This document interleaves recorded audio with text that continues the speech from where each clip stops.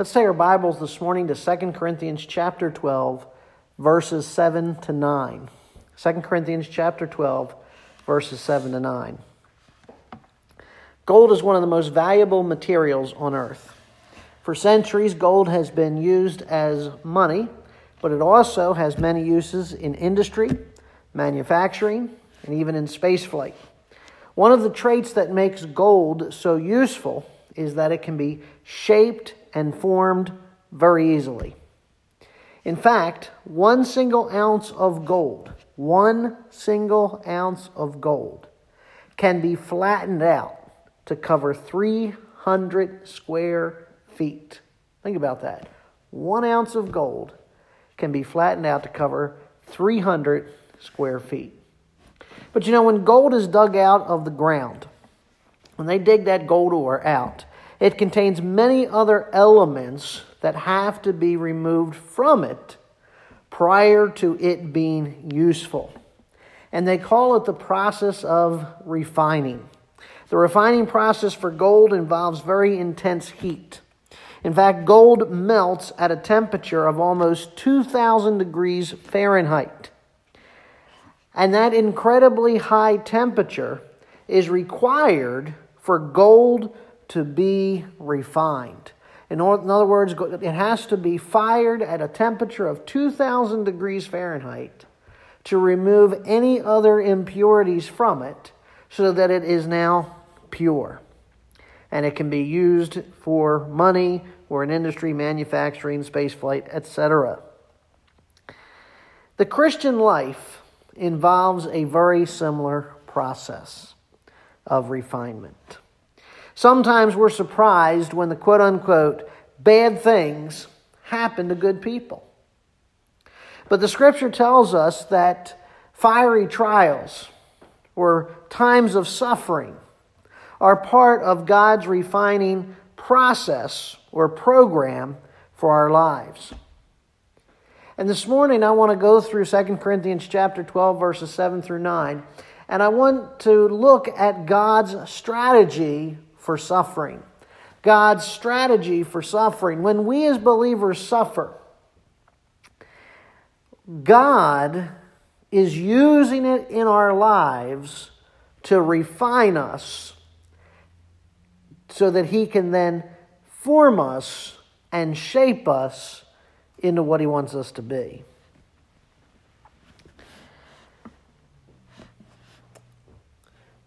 Our response, though, to suffering often involves griping and complaining. Rather, suffering should be a time of rejoicing.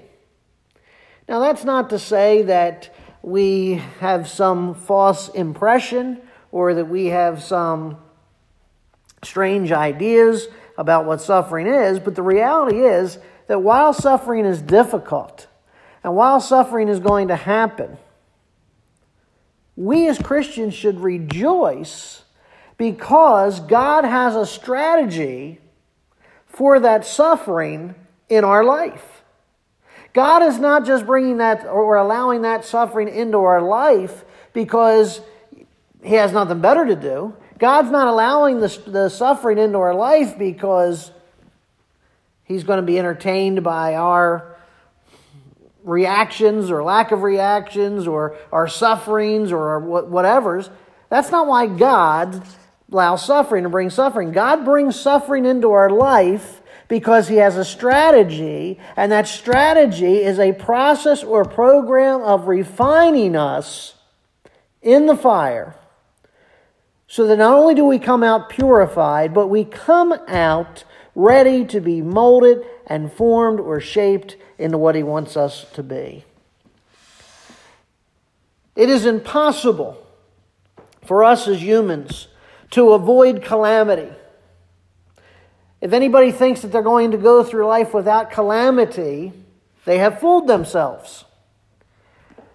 No one is going to go through life without some kind of physical injury. It's a fact of life. And every human being is going to go through some type of interpersonal conflict. And so whether it's natural calamity, whether it's physical injury, whether it's interpersonal conflict, God uses these afflictions or these sufferings to instruct and discipline us. And when these calamities occur, when these times of suffering occur, whether to a mass group or whether to an individual, whether to a nation as a whole or just a portion of a nation, many questions arise. What went wrong? Where did this suffering come from? Who's to blame for this suffering? Who brought this suffering to our shores? But here's some questions maybe you haven't thought about. How does God fit into this suffering? Why would God bring or allow such terrible things to happen to the people whom God has chosen for His own? And that's the question we need to be asking ourselves. And this certainly isn't the first and only time we're going to ask that question. We'll probably ask that question several times in the next several months. But I think today, as we initially begin to think through the process of why does God bring this suffering into our lives, it's because He has a strategy, and that strategy is to purify us. That strategy is to bring us to a place where He can mold and shape us. And I want to look at three thoughts this morning, three of the strategies that God uses from 2 Corinthians chapter 12, verses 7 through 9. The first strategy that God uses for suffering is strategy number one, if you will, is that He uses suffering to humble us. He uses suffering to humble us. Verse 7 says, 2 Corinthians chapter 12, verse 7, because of the surpassing greatness of the revelations, for this reason, to keep me from exalting myself, there has been given me a thorn in the flesh, a messenger of Satan to torment me, to keep me from exalting myself. Paul said he was given a thorn in the flesh. Now, he does not definitively tell us here in this text what that thorn is. Based on Galatians 4, 14 to 15, we believe that it was some kind of eye ailment. Whether or not that is the case, we don't know, but what is clear is that whatever this thorn was, it was afflicting his flesh. It's a thorn in his flesh, that is, his physical body. Paul was experiencing suffering in his human body. And by the way, the word thorn, as it's translated, the Greek word refers to a stake. This is not some little prick in the finger. This was something sharp stuck painfully deep into his flesh, which could not be easily pulled out, but continued to cause exasperating pain and discomfort. In fact, the word in the original that is translated here, thorn or stake, was used to describe the object that you would impale someone upon so that you could torture them. This would be a sharp wooden staff. So this is not a thorn or a splinter. This is not some little difficulty. This isn't a little hangnail. This is something that has major consequences, major effects on Paul's life. Now, before we say more about the thorn, let's understand the reason for why Paul received this thorn. He says, back in verse 7, because of the surpassing greatness of the revelations, for this reason, to keep me from exalting myself. Now, based on the context, we're not going to take the time to go through the whole context this morning, but Paul received this thorn after being raptured into the third heaven and receiving divine revelation from God. Paul received this suffering in his life, this physical suffering, in response to the blessings that he had enjoyed. Think about that. Here's the Apostle Paul, out there serving the Lord, going wherever God would send him, doing God's work throughout the world, gets taken up to the third heaven, is given revelation directly by God himself, is sent back to planet Earth, and in response to the blessing of rapture and revelation, God brings a stake of suffering into his life. For what purpose? To humble him. And I'll tell you, friends, there is no better humiliator than suffering. The stake of suffering reminded Paul of his need to depend on God. I mean, again, think about this. He just received this great blessing. And yet, even though he received this blessing, Paul in his flesh could have taken that blessing and become prideful. He could have become arrogant. He could have been self-sufficient. And so God, before Paul could do any of those things, before he could become prideful, arrogant, or self-sufficient, God used suffering to humble him.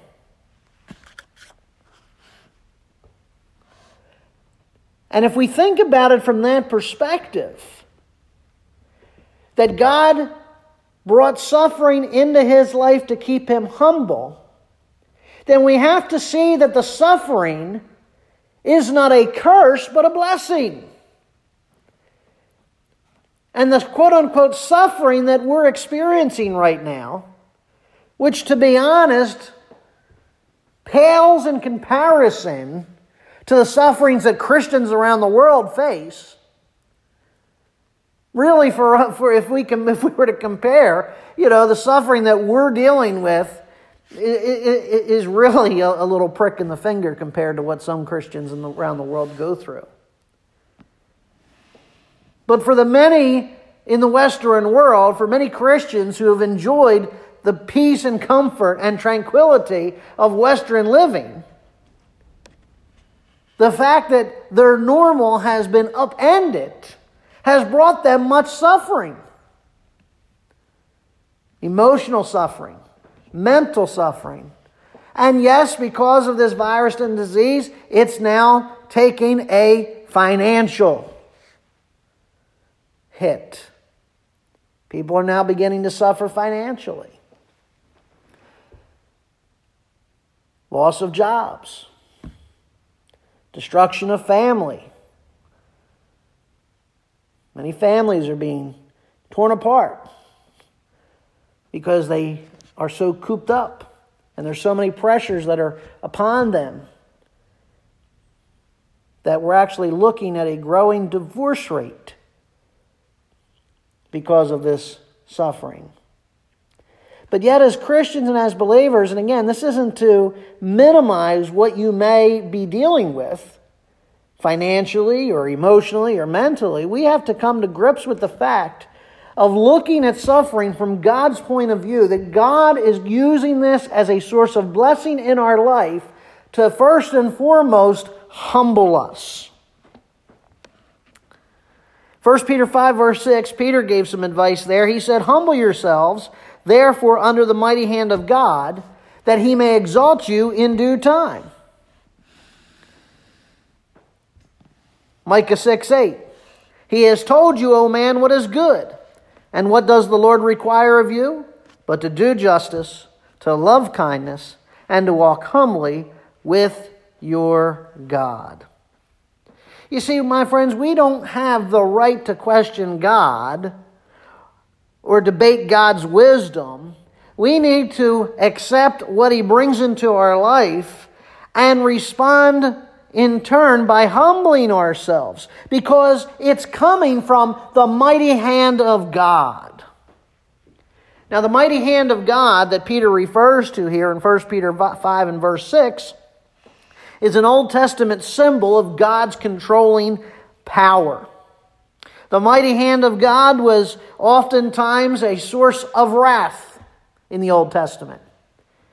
And just as often, the mighty hand of God in the Old Testament was a source of blessing.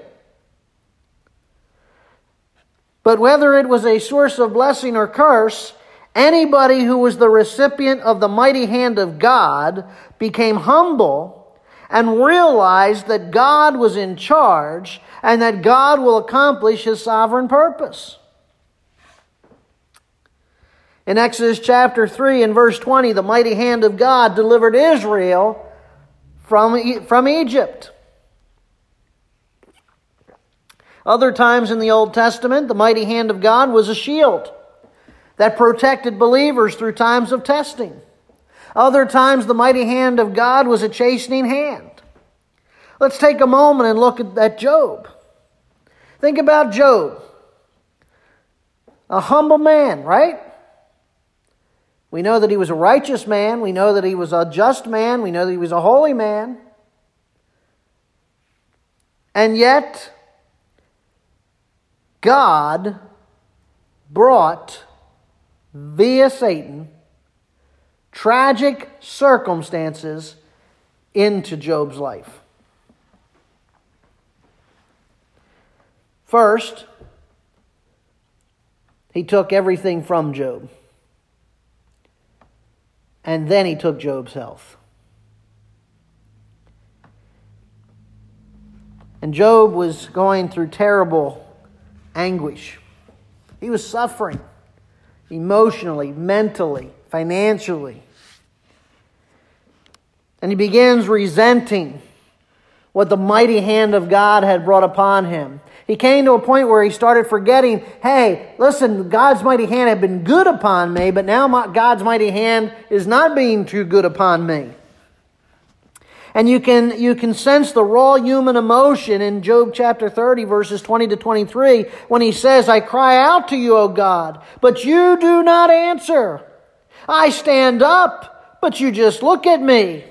You turn on me ruthlessly. With the might of your hand, you attack me. You snatch me up. You drive me before the wind. You toss me out in the storm. And I know you're going to bring me down to death. Now, Job didn't have it right.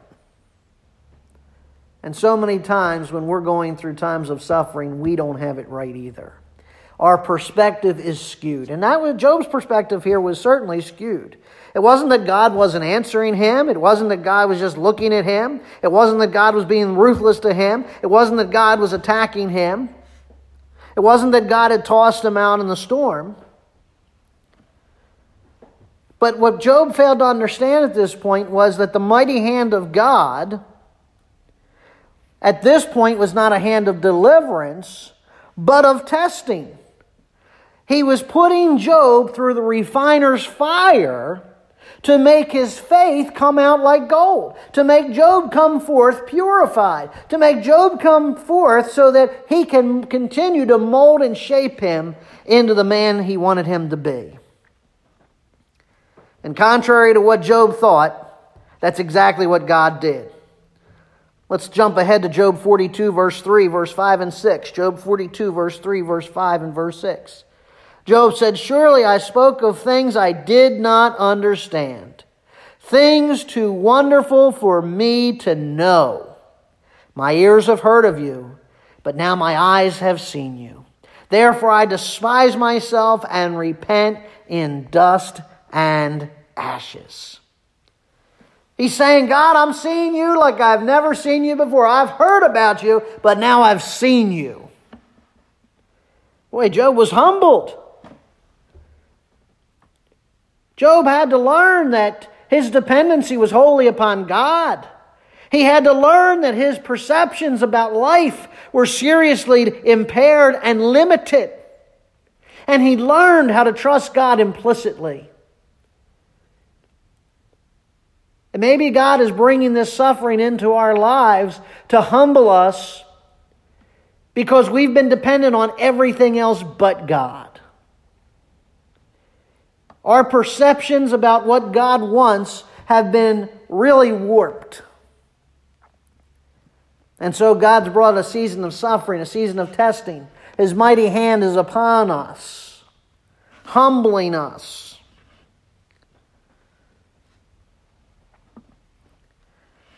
You know, we should never view God's mighty hand as something that's going to grind us into dust. Rather, we need to look at the mighty hand of God as a ground for hope. God has good intentions for us as His children. But He needs to humble us. So what's going on in your life? What are areas in your life that God needs to humble you? Pride, arrogance, self-sufficiency. Maybe it's not one of those three. Maybe it's something else. But maybe there's an area in your life where God is saying, listen, you know, this area right here, you've not given over to me. You're relying on yourself. You think you've got it, and you don't. So I'm going to take you through some suffering so I can humble you, so you can take that area of your life and surrender it to me. And that's something that each and every one of us have to examine. When God brings suffering into our life, strategy number one is to humble us.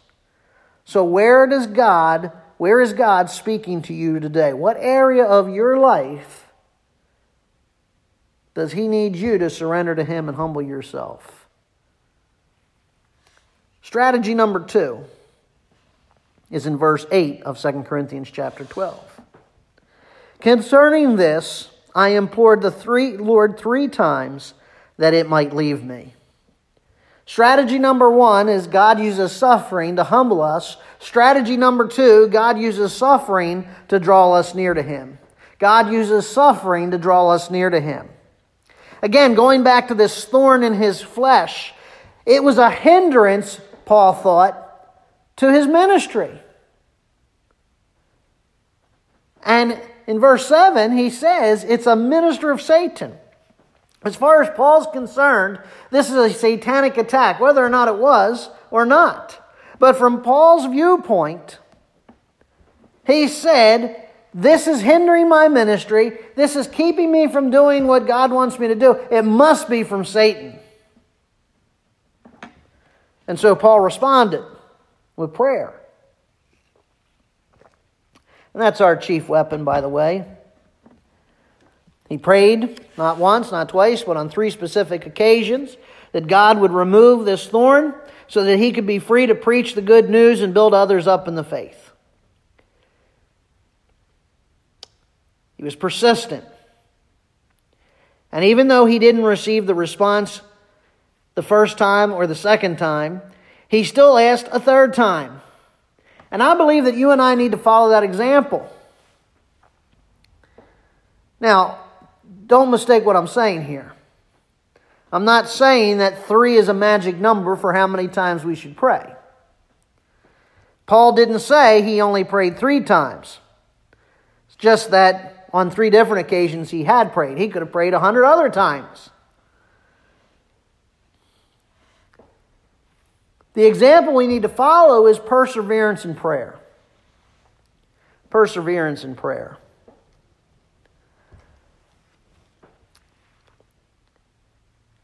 And we need to think about this. God's brought suffering into our life to humble us, but also to make us draw near to Him. Maybe you're thinking, boy, this suffering has affected me because I can't do blank. Now, what's the first thing that pops into your mind when I say, it stops me from doing blank? And if we were honest, I would say the vast majority of us, the first thing we thought of when we said, well, this period of this season of suffering, I can't do what this, or I can't do what I want to do, and that's blank, reveals our heart's desire, doesn't it? How many of us, when facing this season of suffering, this season when, okay, we're limited in what we can and can't do, How many are actually sitting there going, oh boy, this is keeping me from serving the Lord. This is keeping me from worshiping with one another. This is keeping me from doing this or doing that with the church. Going to services, going to prayer meeting, going to Sunday school. I would submit that by and large, the majority think, oh, it's going to keep me from going to the game. It's going to keep me from watching my shows. It's going to keep me from going here or going there. I understand those things are important. But are they more important than the things of God? Maybe God has allowed this time of suffering and so that He can draw us near to Him because we've been far from Him.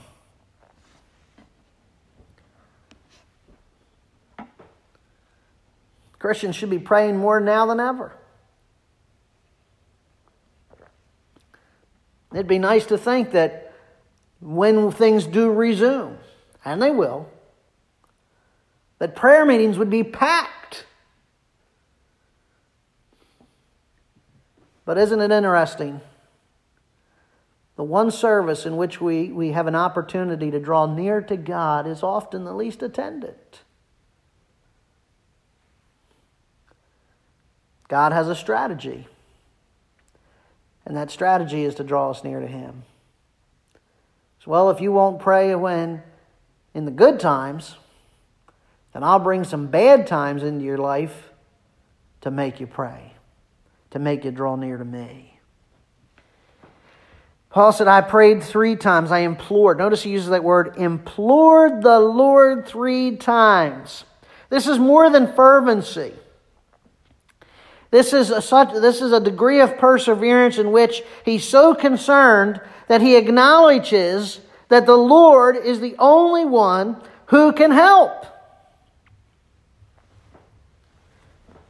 And that doesn't mean that the Lord necessarily relieves the problem. He certainly didn't relieve Paul's problem. Oh, well, you've prayed now 3 times. Okay, your problem's gone. As we know from verse 9, he didn't remove Paul's thorn in the flesh. He allowed that thorn in the flesh to remain. Sometimes God denies the request so that His people will continue to be drawn near to Him.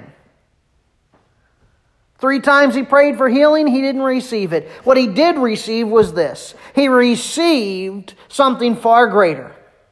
Because he received grace from God. He received a stronger character. He received an ability to emphasize with others that he didn't have before. I can't explain why in God's sovereign plan He heals some but doesn't heal others. I don't know why God spares some and doesn't spare others. But I do know that God always acts according to His divine purpose. And that our responsibility, our task, is to pray, it's to believe, it's to trust that God is working His sovereign purpose and plan. And Paul is living proof that holy living and courageous faith do not ensure instant physical healing. When we pray, it's not just so we can get an answer, so our lives can go back to normal. When we pray, we're acknowledging that we're putting our bodies in God's care. We're acknowledging that our spiritual condition is more important than our physical condition. Some of you may be familiar with John Donne, D-O-N-N-E. He was a 17th century poet. He experienced great pain. Went through a lot of suffering in his life. John had married a daughter of a disapproving lord. And because of that, he was fired from his job as the assistant to the Lord Chancellor. His wife was taken from him. He was arrested and locked in a prison.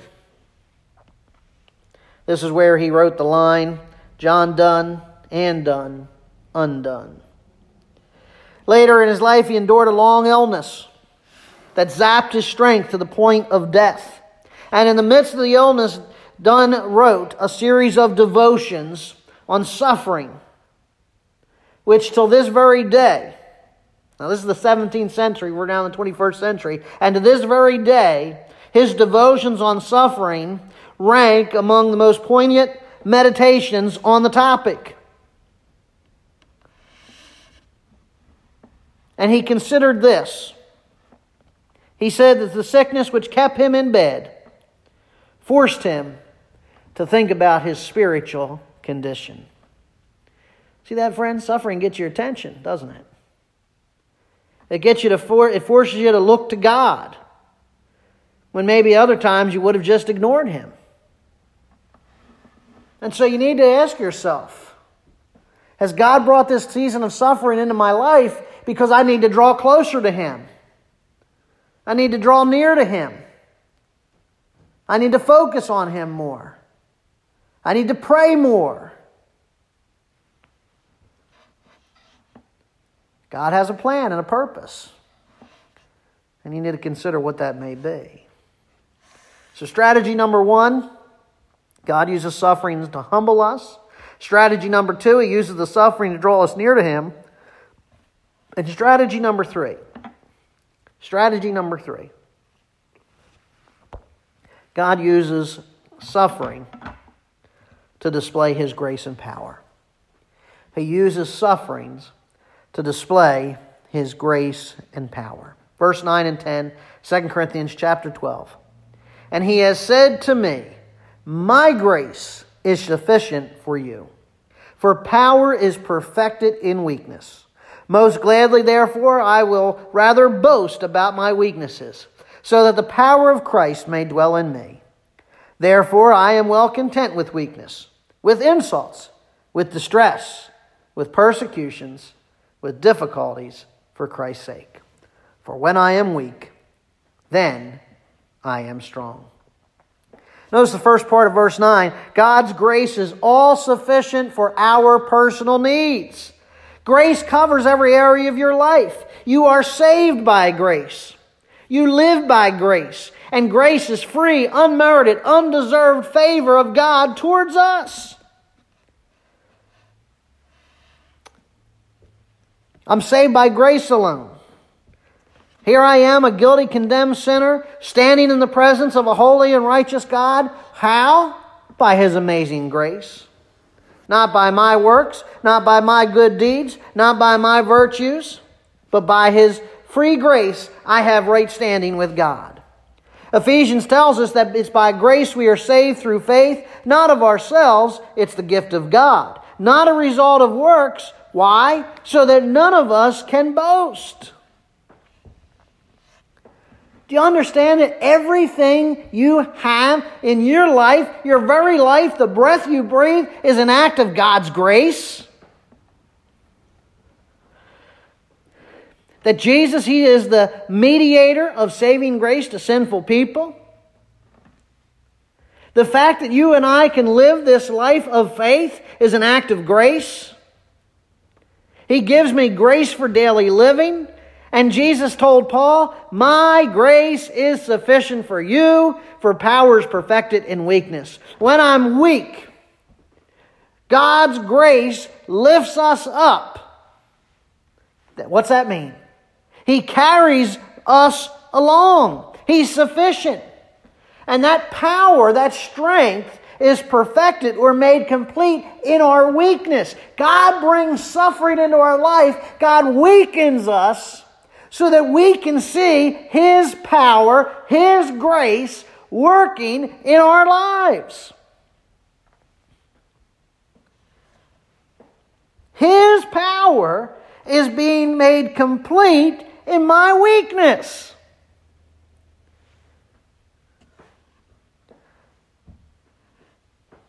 The weaker God's people are, the more conspicuous God's strength is in their life in sustaining and delivering them.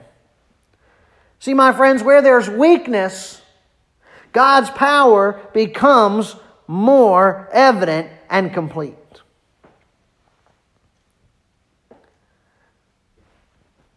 See, God brings suffering into our life to weaken us so we can see His grace. You see, that grace of Christ is what empowered Paul's ministry despite his failures, despite his inadequacy, despite the suffering that he was going through. It's that grace that strengthens us to bear all temptations, trials, sufferings, and difficulties. And Jesus said, Paul, while I'm not going to take this thorn in your flesh away, I will assure you that I will continue to work through you in your weakness.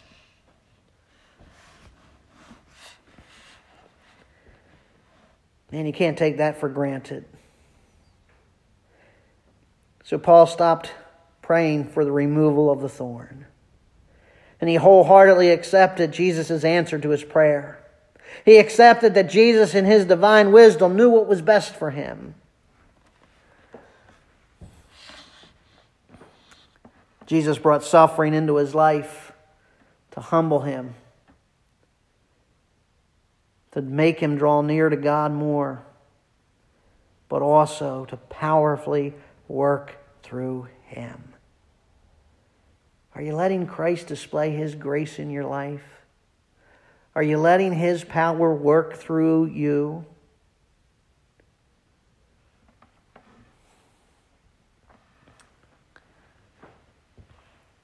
But notice, it's not just grace, he says. Not only is His grace sufficient for all of our personal needs, but He gives us that divine power in exchange for our weakness. I come to Him in my weakness. I say, Lord, I hand over to you my need for wisdom. And what does He do? He gives me wisdom. Lord, I hand over to you my need for peace. And what does He do? He gives you peace. Lord, I hand over to you my need for blank, and you give me blank. That's why James could say, if anyone lacks wisdom, ask of God. He gives to all men generously and without reproach. Proverbs 3:5-7 says, trust in the Lord with all your heart. Lean not onto your own understanding. In all your ways acknowledge Him, and He'll make your paths straight. Don't be wise in your own eyes. Fear the Lord. Turn away from evil. See, the principle the Apostle Paul learned was to exchange his weakness for God's strength. And that's what God is calling on us to do. He's take this season of suffering, take this season of hardship, take this season of difficulty, and hand over to God your sin and guilt. He grants forgiveness. Hand you over your weaknesses. He'll give you strength. Hand Him over your failures. He'll give you experience to grow. Hand over your helplessness. He'll give you hope. Hand over your stress. He'll give you power. Hand over your loneliness. He'll give you His presence. Hand over your rejection. He'll give you belongingness. And then notice what Paul says. Most gladly, therefore, I would rather boast about my weaknesses, that the power of Christ may dwell in me. Therefore, I am well content with weakness, with insult, with distress, with persecution, with difficulty for Christ's sake. For when I'm weak, then I'm strong. The more weak and contemptible Paul was in the eyes of the Corinthians, the more they would be compelled to glorify Christ, by whom he was strengthened in his spirit and made successful. If Christ has to bring these thorns into our life so that He gets more glory and more honor, so be it.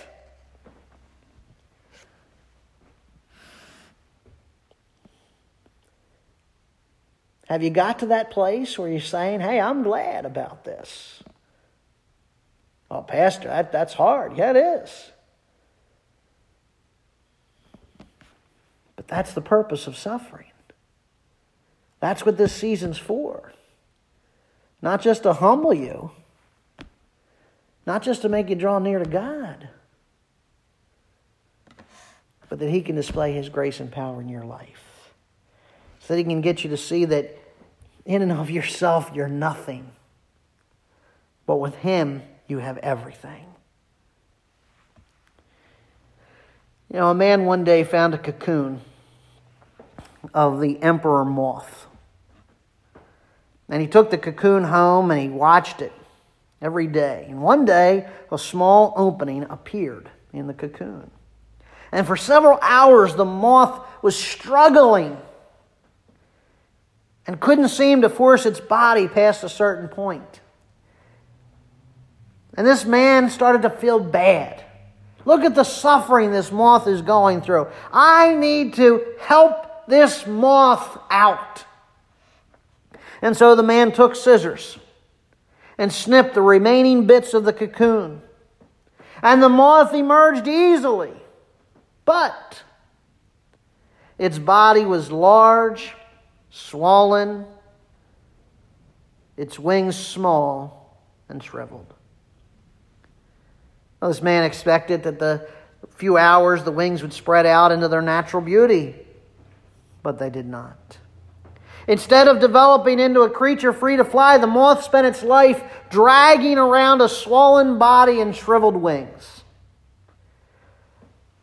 You see, the purpose of that constricting cocoon and the suffering necessary to pass through the tiny opening is God's means of forcing the fluid from the body into the wings. And so what this man interpreted as a merciful snip was in reality cruel. That moth needed to go through a season of suffering. And that's exactly what we need.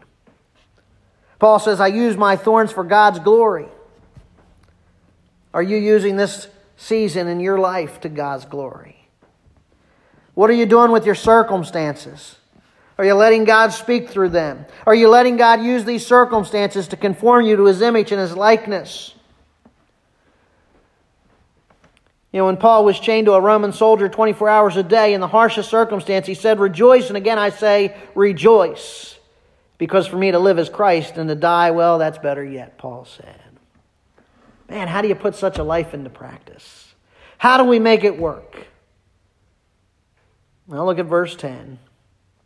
I'm well content with weakness, insults, distresses, persecutions, difficulties for Christ's sake. See, it's only the life of Christ. It's not your efforts displayed before man that impress God. It's only what Christ does in you and through you that merits God's approval. That's why He said, apart from me, you can do nothing. John 15:5. From the moment you put your faith in Jesus Christ as your Lord and Savior, the Holy Spirit took up residence in your life. You were given a special relationship. You're in Christ. And Paul prayed, now to Him who is able to do exceedingly abundantly beyond all that we ask or think, according to the power that works in us, to Him be the glory in the church and in Christ Jesus to all generations forever and ever. Amen. That needs to be our prayer. No matter what we ask, no matter what we pray, no matter what we think, God is able to do exceedingly abundantly above all that we can think and ask. And yes, even in this time of suffering, God wants to do exceeding abundant things in your life, but He has to first humble us. He has to secondly draw us near to Him. And third, He's got to display His grace and power in our lives. Are these thorns displaying the strength of Christ in us? What are you doing with your sorrow? What are you doing with your suffering? What are you doing with your circumstances? What are you doing with your pain? Don't waste them. And understand there comes a point where we've just got to stop praying for the removal of the thorn and start praying, God, teach me through the thorn. And my friends, when we get that right attitude, when we humble ourselves and draw near to God, those thorns will not destroy us, but rather cause us to depend on Him. And we will grow. And then we'll begin to live above the chances, the changes, and the circumstances of this life. God accomplished His eternal purpose in Paul's thorns. And He'll do the same thing in us by humbling us, by drawing us near to Him, and by displaying His grace and power. So when the pressures of life are applied, what comes out? You know, this morning before I brushed my teeth, I picked up the tube of toothpaste. I squeezed the tube of toothpaste and out came what? Toothpaste. Only what's in there is what comes out. So what is coming out of you when you're being squeezed?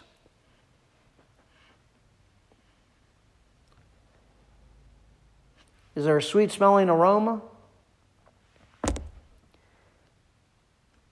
Are the pressures of life making you more like Christ?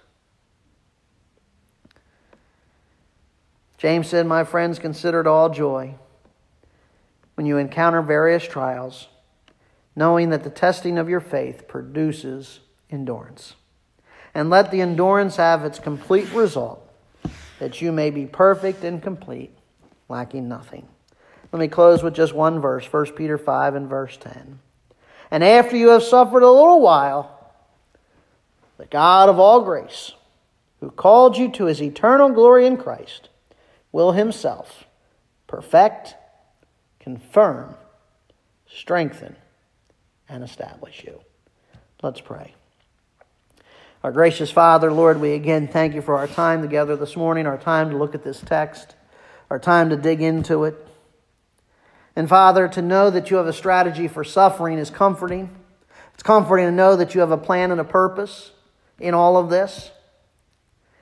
And while there may be many finer points to it, at least on the surface, we know that you're using this to humble us. You're using this to draw us near to you. You're using this to display your grace and power in our life. And I pray for each of us, Father. If there's an area of our life that we haven't given over to you, if there's something, some besetting sin, there's some struggle, there's some area of weakness, that Father, you'd make that evident in us, Lord, that we might hand it over to you and humble ourselves. Father, I pray if there's a lack of prayer in our life, if there's a lack of prayer in our ministry, if there's a lack of drawing near to you in the lives of the individuals, then Lord, I pray that you would work in us through this. That you'd make us a people of prayer, men and women of prayer, young people of prayer. Casting all our cares upon you because you care for us. And Father God, I ask and pray that, Lord, when we see our own weakness, that then we'll see your power. Lord, when we see our areas where we're limited, we'll see your unlimited power. And in so doing, Father, give you praise, give you glory, give you honor. I thank you for that precious truth of 1 Peter 5, verse 10, that the suffering lasts only a little while, but you will, as the God of all grace, perfect us, confirm us, strengthen us, and establish us. We pray in your Son's precious name. Amen.